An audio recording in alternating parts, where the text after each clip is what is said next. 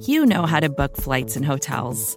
All you're missing is a tool to help you plan that unbelievable travel experience. That's why you need Viator. Book guided tours, excursions, and more in one place. There are over 300,000 travel experiences to choose from, so you can find something for everyone. And Viator offers free cancellation and 24/7 customer support for worry-free travel. Download the Viator app now and use code Viator10 for 10% off your first booking in the app. Find travel experiences for you. Do more with Viator.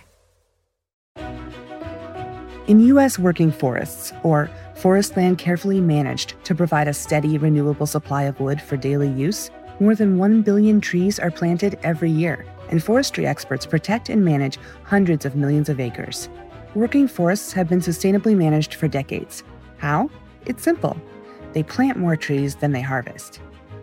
Learn more at workingforestsinitiative.com.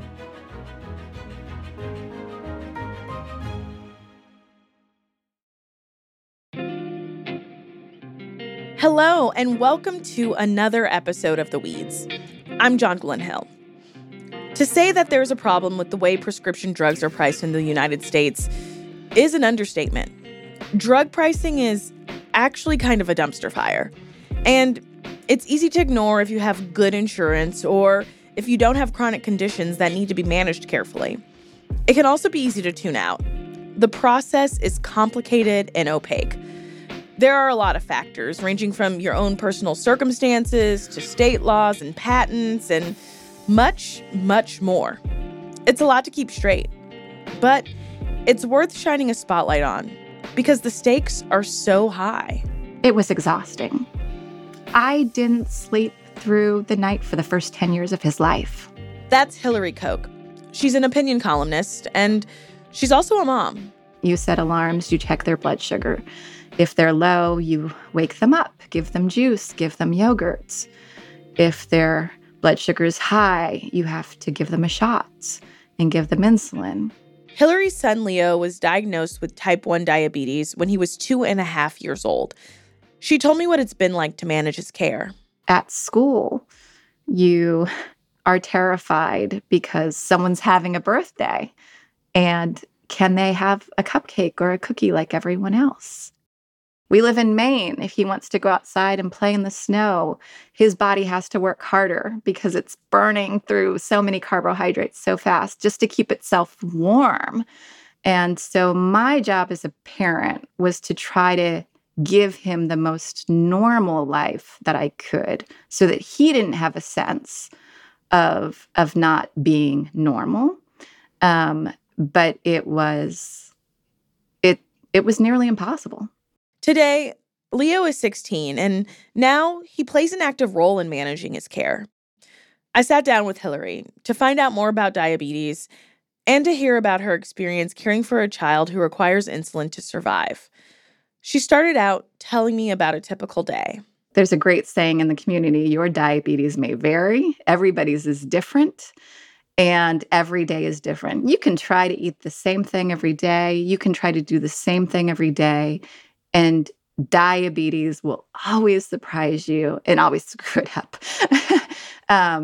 Hormones affect your blood sugar. Stress affects your blood sugar. He had midterms this week. He had to sit out he had to stop 2 midterm exams and couldn't take one entirely. It was probably all stress related because his blood sugar was just so wicked high. So it's never the same, and you just have to fly by the seat of your pants. But if you know someone with type 1 diabetes, like they're doing this all in their head, silently all day long, all night long. They're constantly thinking about diabetes, and around you, they're acting like it's all just fine, and it's not fine. If you don't mind getting into the financial piece of it, how much do you typically pay for a vial of insulin? So right now, we're doing okay. Right now, we have really, really good insurance. And right now, when we pick up 3 months of insulin, we might be paying $50 for 3 months of insulin. But here's the dirty secret. 1 vial of my son's insulin is over $300. his 3 months supply of insulin is over $3,000. Oh my God. So here's the dirty secret. If you don't have insurance, or let's say I drop his last vial, I'm paying out of pocket for that. And let me be clear, insulin isn't a choice, right? I tell you, it's not a choice. We say insulin is like air. Like you don't have a choice to breathe. You have to breathe to live. Insulin keeps him alive. How much insulin does he typically need in a month? So we go through about 3 vials a month. Yep, we go through about 3 vials a month. And again, it varies, like how much you eat. If you have a big meal, if you're going through puberty, if you're stressed, all of those things can change your insulin requirements. But here's the thing. You need what you need to stay alive. Can you afford to stay alive? And that just shouldn't be a question. For those living with diabetes, this is a question they ask every day.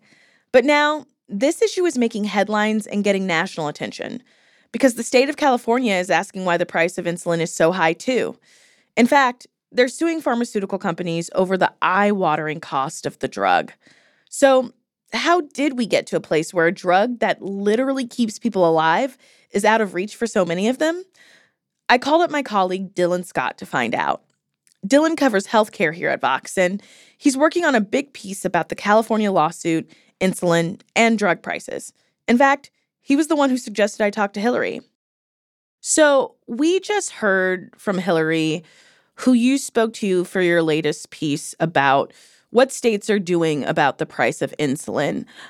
How common is a struggle like hers when it comes to this medicine?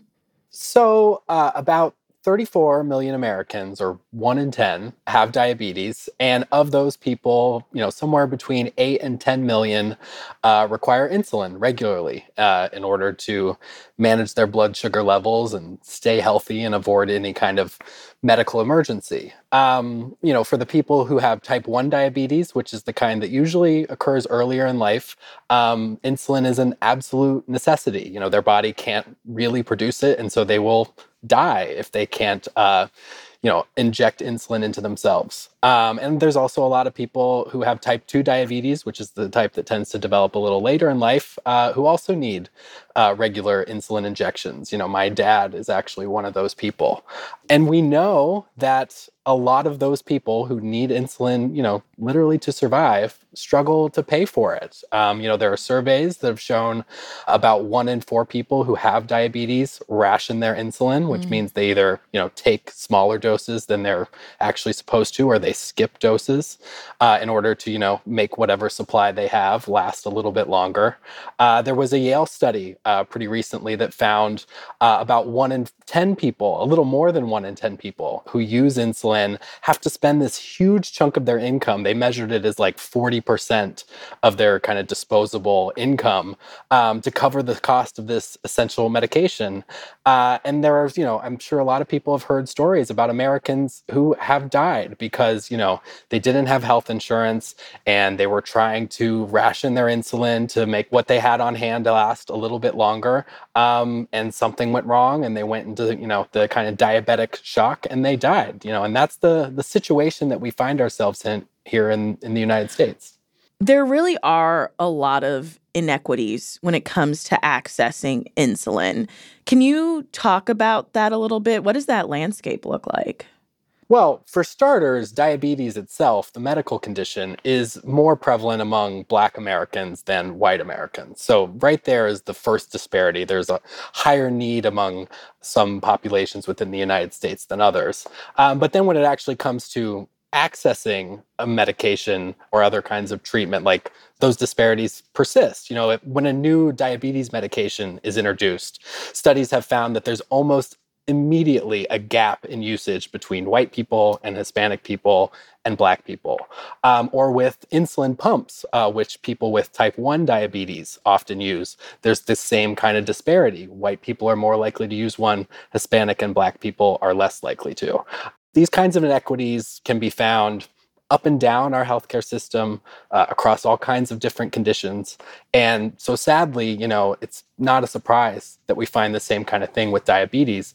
But certainly when you're talking about people with less means, less disposable income, and who may not have the best health insurance, as the cost of this, essential medication that they need to survive goes up, you got to find the money for it because you need it to live.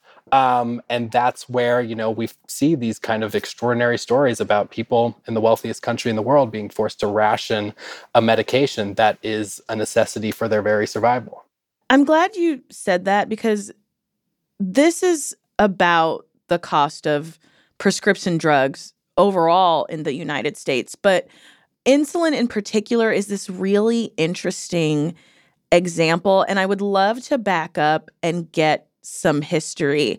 How was this drug even developed?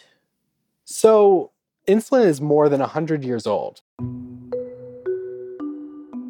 It was discovered in 1921 by three men, Frederick Banting, James Collip, and Charles Best. They were extracting insulin, which is like a naturally occurring thing, from a dog, and then giving it to a dog that had had its pancreas removed for medical reasons. And basically they wanted to see okay, if we sort of extract this insulin from one animal, give it to another animal, can this second animal, does its body absorb it and use it as it's supposed to? And, is the effect of its pancreas being removed negated? And they found that it did work. And in pretty short order, they tested it with human beings and found that a young man who had type 1 diabetes, if they gave him this insulin extract, it, ameliorated his symptoms. And so it was very clear very quickly that they had, a really important medical breakthrough on their hands. But what is kind of remarkable, especially, in these days and times where anytime there's a new drug coming on the market, we immediately ask well, how much is it going to cost and how much of a barrier to access is this going to be? These guys said one of them literally said insulin belongs to the world. They recognized sort of how meaningful this new drug could be, this new treatment could be for people. And so they sold the patent for literally $1 to the University of Toronto with the hopes of keeping the cost of the drug as low as possible. And so, they could have made a fortune and they chose not to. But, that's a much longer story after that has kind of put us in the position that we found today. It's just really so fascinating that it's gone from this very, the creators of this drug started with very altruistic intentions, and that is not at all what insulin is now. Yeah. In spite of their good intentions, the science didn't stop there. There's been a lot of new developments. We went from using animal insulin to human insulin, and now there are synthetic insulins. There's obviously been a lot of developments in terms of how the medication is actually delivered to people with injectables and that kind of thing. And experiments with making it, faster acting or longer lasting. And it's in all that work that has occurred in the decades since those three guys actually discovered that insulin could be effective as a treatment, that's where the major pharmaceutical companies got involved. And, they started to develop their own products with insulin, started to take advantage of some of their scale and some of the rules within the pharmaceutical market that the United States has set up. And over time, insulin, despite that altruistic beginning, kind of became a lot of the other drugs with a lot of the same problems in terms of, the cost, affordability, and ability to access that we see. What I do think makes it most striking with insulin, which we've already kind of touched on, is this is not optional. People either get this medicine or they die. And so you do have that patient population that's, entirely dependent on your product. And given the way that we've set up the pharmaceutical market in the US, companies can take advantage of that, and they certainly have. Up next, what's making insulin so expensive in the first place?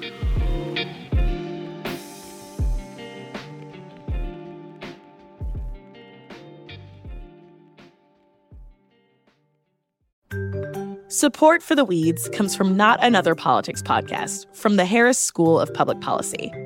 With the constant news cycle, there's a lot of noise out there.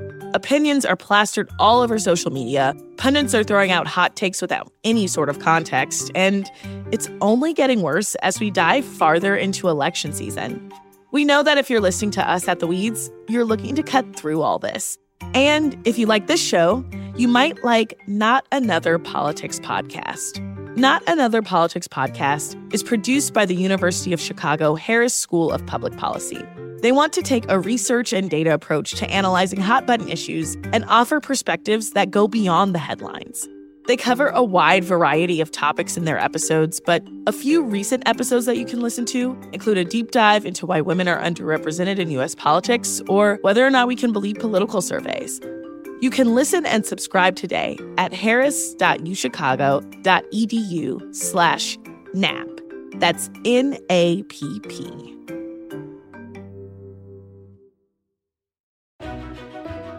In U.S. working forests, or forest land carefully managed to provide a steady, renewable supply of wood for daily use, more than 1 billion trees are planted every year, and forestry experts protect and manage hundreds of millions of acres. Working forests have been sustainably managed for decades. How? It's simple.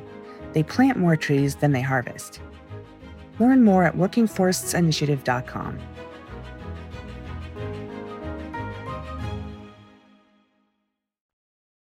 This is The Weeds. I'm Jonquilyn Hill. And today, we're talking with Vox's Dylan Scott about the price of insulin. I wanted to know what exactly makes insulin so expensive. So it is complicated. It depends on your insurance coverage, whether you have private insurance, whether you're uninsured or you're on Medicaid or Medicare. All of that can make a difference in terms of how much you pay for insulin. It can depend on where you live, because there are some states that have actually instituted caps on out-of-pocket spending for insulin, but a lot of other states haven't. So that can be one determination about how much you're going to pay. In general, I think it's fair to say that people who are uninsured and therefore have to just pay the full cost of whatever, insulin product they rely upon is. And people who have private insurance, generally with higher deductibles, those are the people who are going to be the most vulnerable to the cost of insulin. If you've got a high deductible, you might have to spend thousands of dollars out of your own pocket before your insurance benefit kicks in. And so these are the people who are, from the very start, having to face the high cost of insulin directly. But, for anybody, even for folks on Medicare who might have good coverage until a recent change in the law that I know that we'll talk about, a lot of those people just pay a percentage of what their medication costs. And so if the total cost of your prescriptions cost thousands of dollars over the course of the year, that could put you as the individual patient on the hook for hundreds of dollars over the course of the year. And certainly, for people who don't necessarily have a lot of resources, any amount of money can be a burden. I've seen other studies, not specific to insulin and diabetics necessarily, but studying basically the effects of price increases on people's utilization of medication. And it's found even charging as little as $10 more for a drug can cause people to discontinue their use or do other kind of rationing techniques. So even a small cost burden can have big clinical effects. And that's why, and then when we're talking about people having, who are uninsured, potentially having to spend, hundreds of dollars for every vial of insulin, that's where we're really getting into trouble. Just to give one particular example, there was a lot of news coverage about a young man named Alex Smith who died in Minnesota after trying to rationalize his insulin. And what had happened with him was he had recently gotten old enough that he was kicked off his parents' health insurance.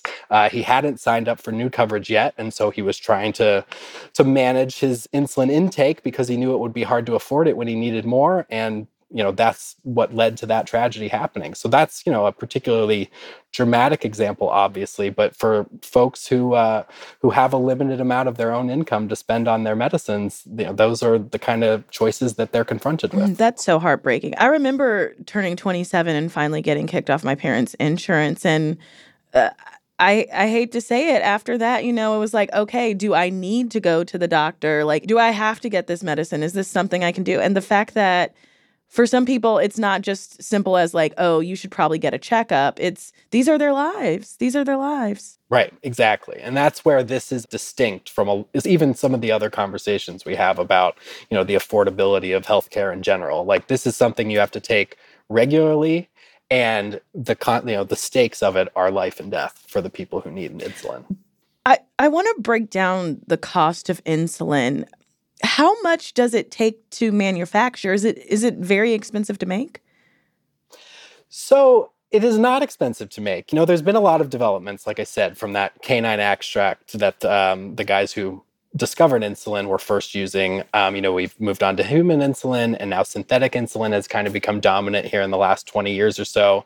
There are some real advantages for those developments. Like I said, synthetic insulin has a very particular or very predictable onset window. So like people know as soon as, once they take it, there's a kind of very specific amount of time before it starts to kick in. And, for a disease or for a medication that you have to take pretty regularly, especially sometimes timed like when you're having a meal or something like that, that predictability can be really valuable. But those synthetic insulins are also more expensive to produce. And then we've had the developments with the delivery mechanisms as well, like the specialized injectables. And there's even been some experiments with like a long-lasting insulin that would actually sort of stay in your body and automatically deploy when your blood sugar levels reach a certain threshold. Wow. So there has been, innovation. There have been attempts to improve this product, make it more kind of adaptable, make it better suited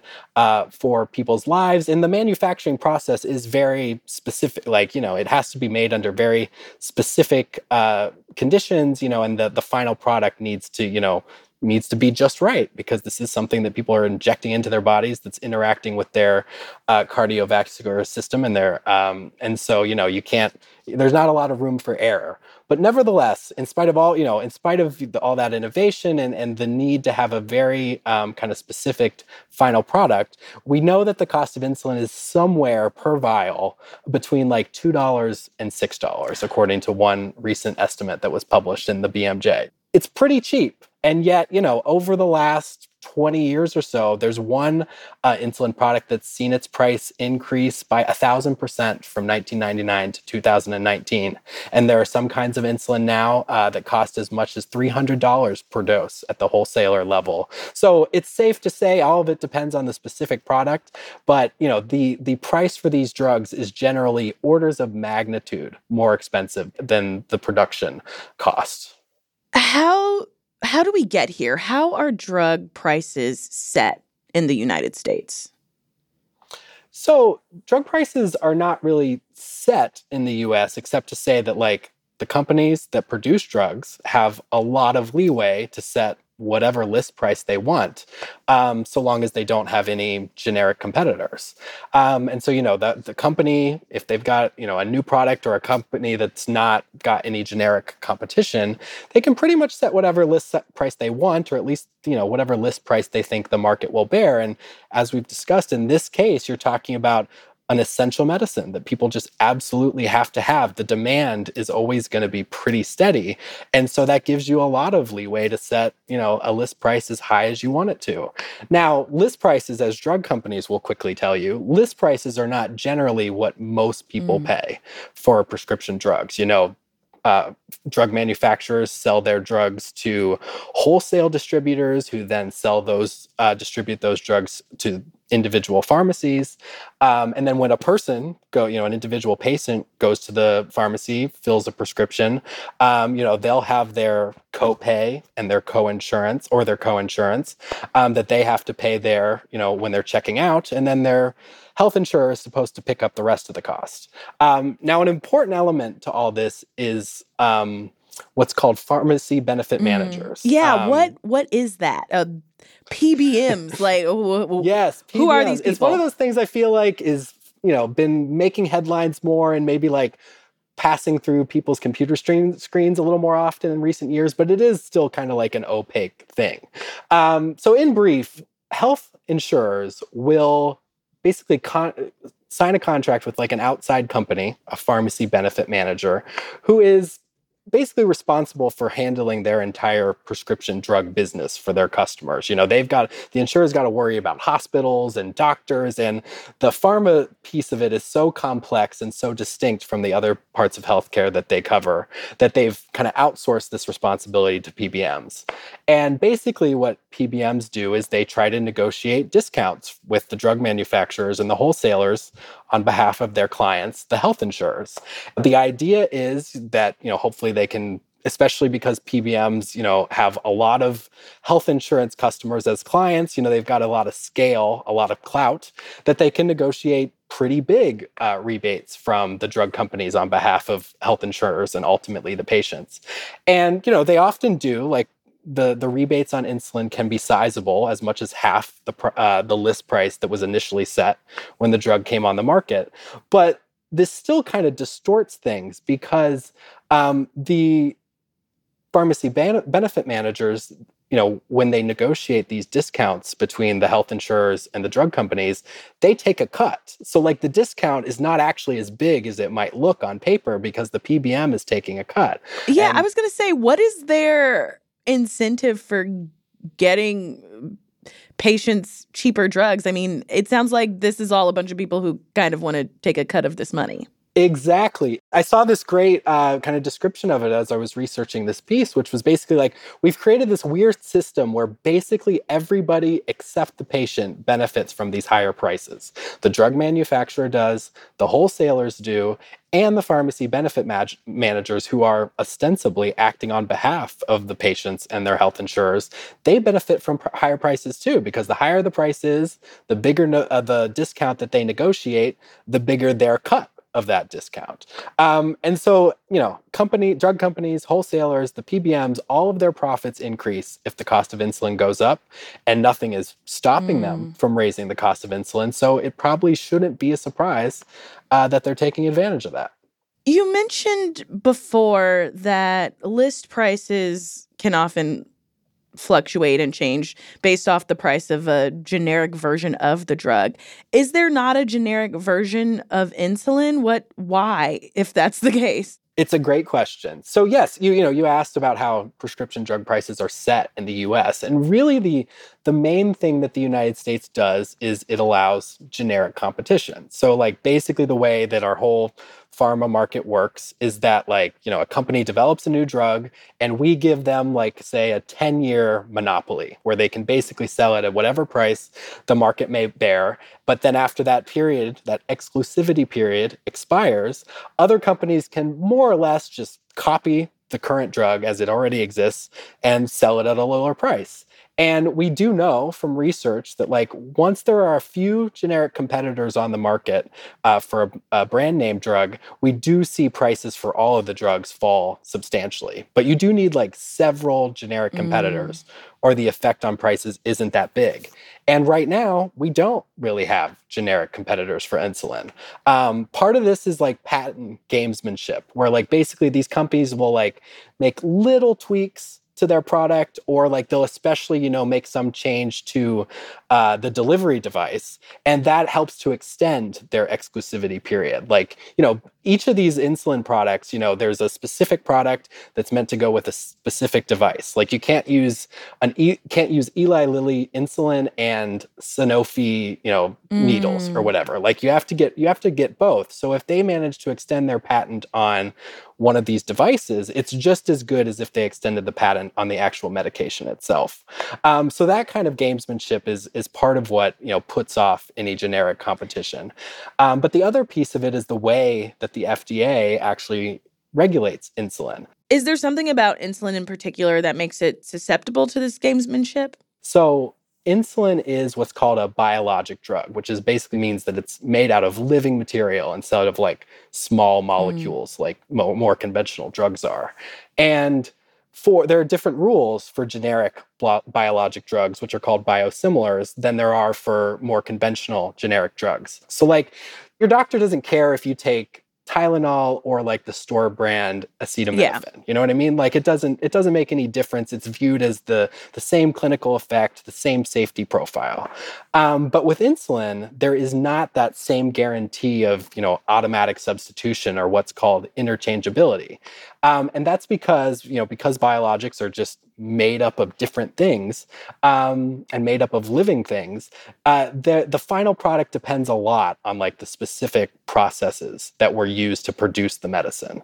So a new company, if it wants to offer a generic version of insulin, they have to go through a lot of work to prove that their product is interchangeable with the original. It has to have the same clinical effect and the same safety profile. And like I've seen estimates that like it might cost like a few $1,000,000 to really get like a generic conventional drug off the ground, but it costs 10 times that to get a biosimilar off the ground. And then on top of that, if you don't have this interchangeable label, if the FDA hasn't said yes, your generic insulin is exactly the same as the insulin that's produced by these major brand name companies, then your health insurance might not cover it. Your doctors might not want to prescribe it. And that, again, adds to just like, it's harder for a new competitor to get in the market when there's a ton of startup costs and this really high threshold for getting health insurers to cover it or doctors to prescribe it.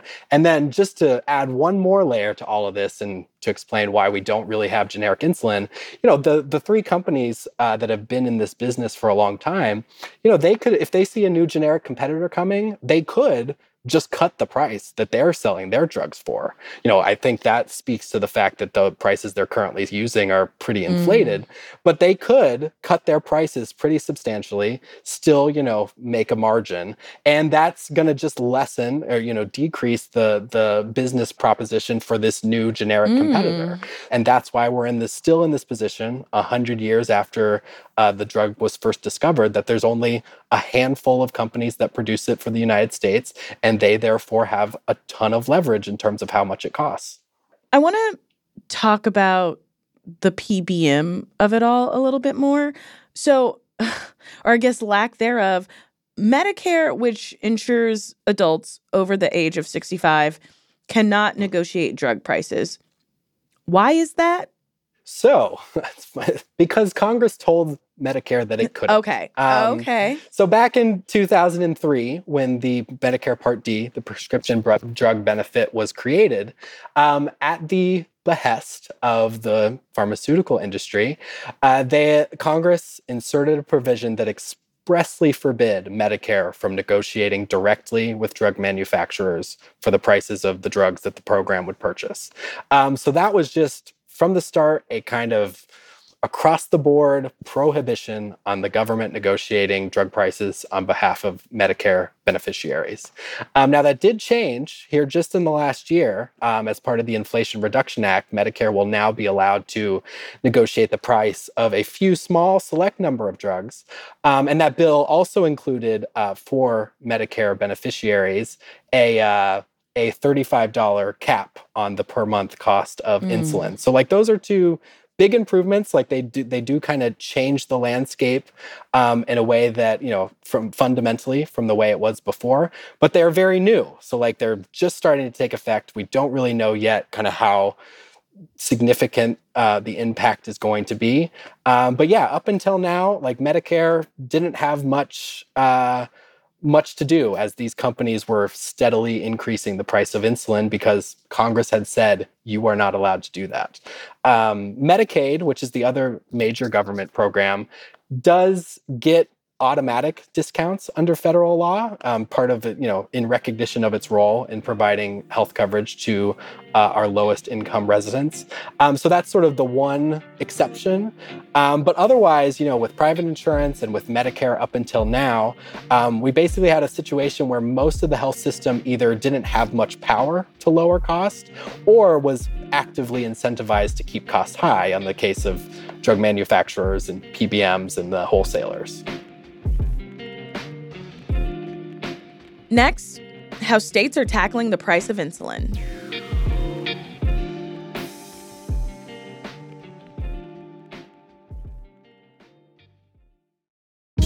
Hey, this is Scott Galloway, author, professor, entrepreneur, and most importantly, host of the Prop G podcast. We got a special series running on right now called The Future of Work, where I answer all your questions on, surprise, the future of work.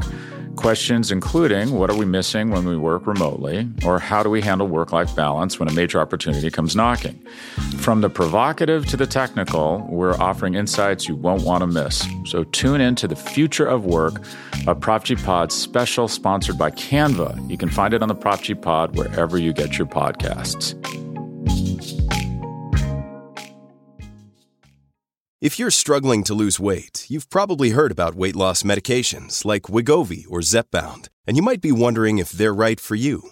Meet PlushCare, a leading telehealth provider with doctors who are there for you day and night to partner with you in your weight loss journey. If you qualify, they can safely prescribe you medication from the comfort of your own home. To get started, visit plushcare.com/weight-loss. That's plushcare.com/weight-loss. plushcare.com/weight-loss. We're back. This is The Weeds, and we're talking with Vox senior correspondent Dylan Scott about the price of insulin. The cost of the drug has been high for a while, but a move by the state of California is pushing it to the forefront once again. California is suing 3 of the major drug companies and 3 pharmacy benefit managers over the medicine's costs. The argument is that these companies are breaking the state's law on unfair competition.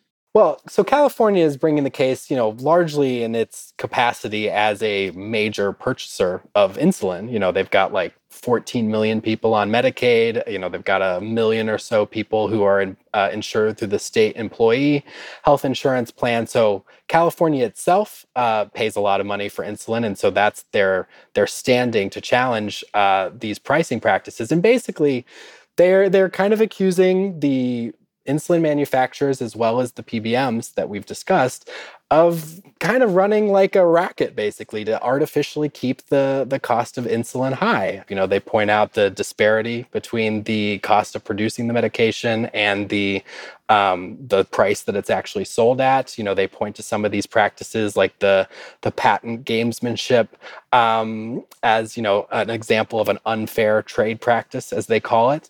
And they note in their complaint, which was also something I've read in several of the analyses I've seen on this subject, that over the years, the prices of different insulin products have seemed to increase sort of at similar levels at similar times. And, I'm not a lawyer by any means, but you can see where that starts to look suspicious, that there's just a couple of companies producing this drug, and they seem to always be hiking their prices around the same time at about the same rate.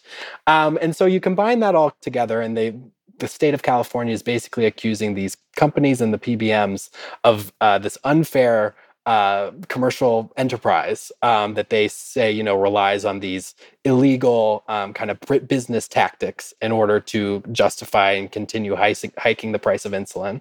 And what they're asking the courts to do is basically to intervene to stop these unfair practices and to give the state restitution for its past overpayments of insulin because of this behavior. And so that's, again, where California's role as a purchaser of insulin has made it really invested in this issue. And I think that's why the state took such a dramatic action.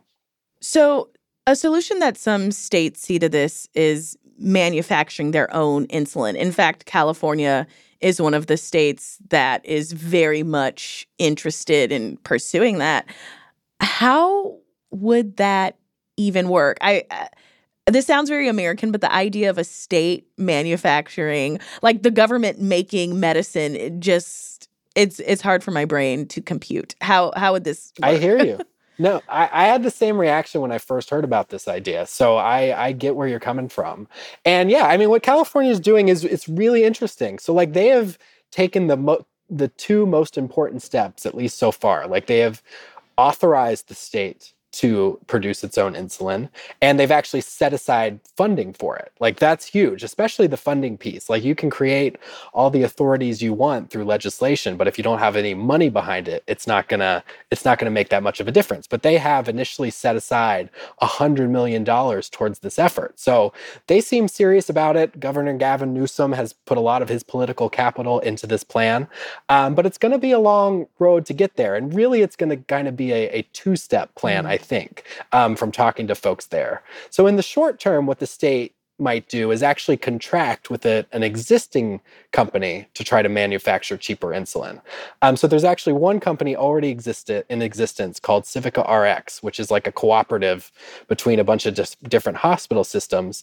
And they are already in the process of developing their own generic insulin. I think their goal is to get that to the market here in the next couple of years. So in the short term, what California might do is take a chunk of this money that's been appropriated and sign a contract with some existing company to just give them cheaper insulin in the near term, to try to deliver relief for patients as quickly as possible while they work on the long-term vision, which would be to have California actually build and own its own factories that produce insulin, where they would employ their own civil workforce to do that work. And they would sell the final product for basically just the cost that it actually took to produce it. And so, that's a tall task. Like, we've already talked about how precise the manufacturing of insulin needs to be.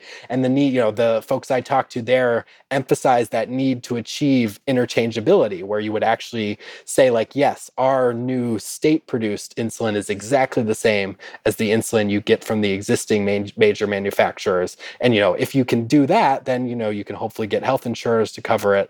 And like that starts to really make a big difference. And if they actually, realize this vision, they would have a true public option for insulin. And I talked with Dana Brown at the Democracy Collaborative, who's been a real force for this idea about this. And she made the point to me that, like, California is kind of an ideal setting to try this out. Like, it's big. It has a lot of money, and it has the state, just again, going by that lawsuit, they've got 14 million people, some substantial number of whom are diabetics who need insulin. So like they're invested in this monetarily already. And, on top of it being big and having a lot of money, and a lot of money at stake, they've also got a pretty stable political environment. I think we can expect for the foreseeable future for Democrats to stay in control. Like I said, Governor Newsom has invested a lot of his time and energy into this. So California should give this idea of like a public option for insulin, the public manufacturing of a generic insulin product. They should give it a chance to really see it through and see if it could work. And I think that's what makes this a really interesting time for this idea. Are there any examples of this? Have any states done this with a drug before? So I actually learned in the course of reporting this story that Michigan used to produce its own vaccines until the 1990s. Okay. And actually Massachusetts still does, though it's kind of subcontracted through the UMass college system. But like in effect, there is still the public production of vaccines in Massachusetts too. And so this isn't like entirely unprecedented, but it is something that, like, we talked about, that we're at 100 years of insulin. And like, back then there was kind of a much different attitude about like what government should do, what government was capable of doing. I think there was a lot more optimism back then about the government's ability to sort of to kick into gear and to solve problems and kind of be an active actor in addressing issues like this. And, that's over time, that's something that I think states have drifted away from. I think it's telling that in the 90s, Michigan dropped this idea and basically just outsourced it all to the private sector. But because of the gravity and the scale of the insulin crisis that we're living through, it's brought states back around. And we're kind of coming back full circle now to where they're like, there's this evident public health problem and the private market isn't doing enough to address it. And so we're gonna step in. And I do think that makes it, again, a really interesting experiment, though we're still early and it kind of still remains to be seen how well it works.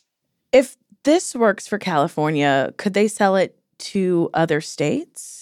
So yeah, the legislation that's passed would, leaves the door open for that to happen. And there are other states that are exploring the same idea about the public production of medication. Washington and Maine are two specific examples. And so, in talking to folks, there is this kind of long-term vision that I think is kind of cool, though it's a long way off, which would basically be like, you can imagine a scenario where, like, say, California produces insulin and sells it to other states states like Washington. And so Washington decides like, well, we don't need to produce insulin because we buy that from California, but maybe there's some other essential medication that has experienced a market failure. And so we can focus our manufacturing energy on producing that. And then we could sell that to California. And suddenly you have this kind of interstate market that would probably be concentrated on, essential medicines. Like I can't really imagine a scenario where, states are getting involved in the cancer treatment game or something like that. But like for these medicines that like people have to take regularly, for lifestyle reasons, for a chronic condition that's going to last a long time. And again, the stakes of whether or not they can get it are a matter of life and death. I think states are really picking up their interest in doing something about it. And I could imagine these kind of mutually beneficial relationships developing as, states decide what they're going to prioritize and they get better at it and specialize at it. But that's a long way away. I do think the proponents of these plans, that would be their dream. But I think first we got to start with California and see if they can make this insulin idea work. Yeah, I'm really interested to see how it goes and to have you back on the weeds to check in about it. Dylan Scott, thank you so much for joining us. Thank you.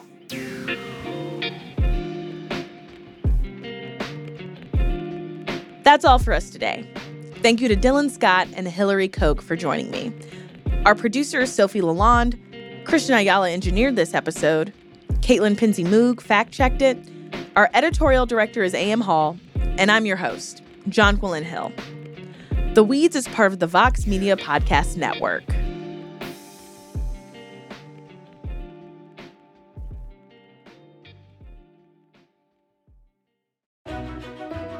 In U.S. working forests, or forest land carefully managed to provide a steady, renewable supply of wood for daily use, more than 1 billion trees are planted every year, and forestry experts protect and manage hundreds of millions of acres.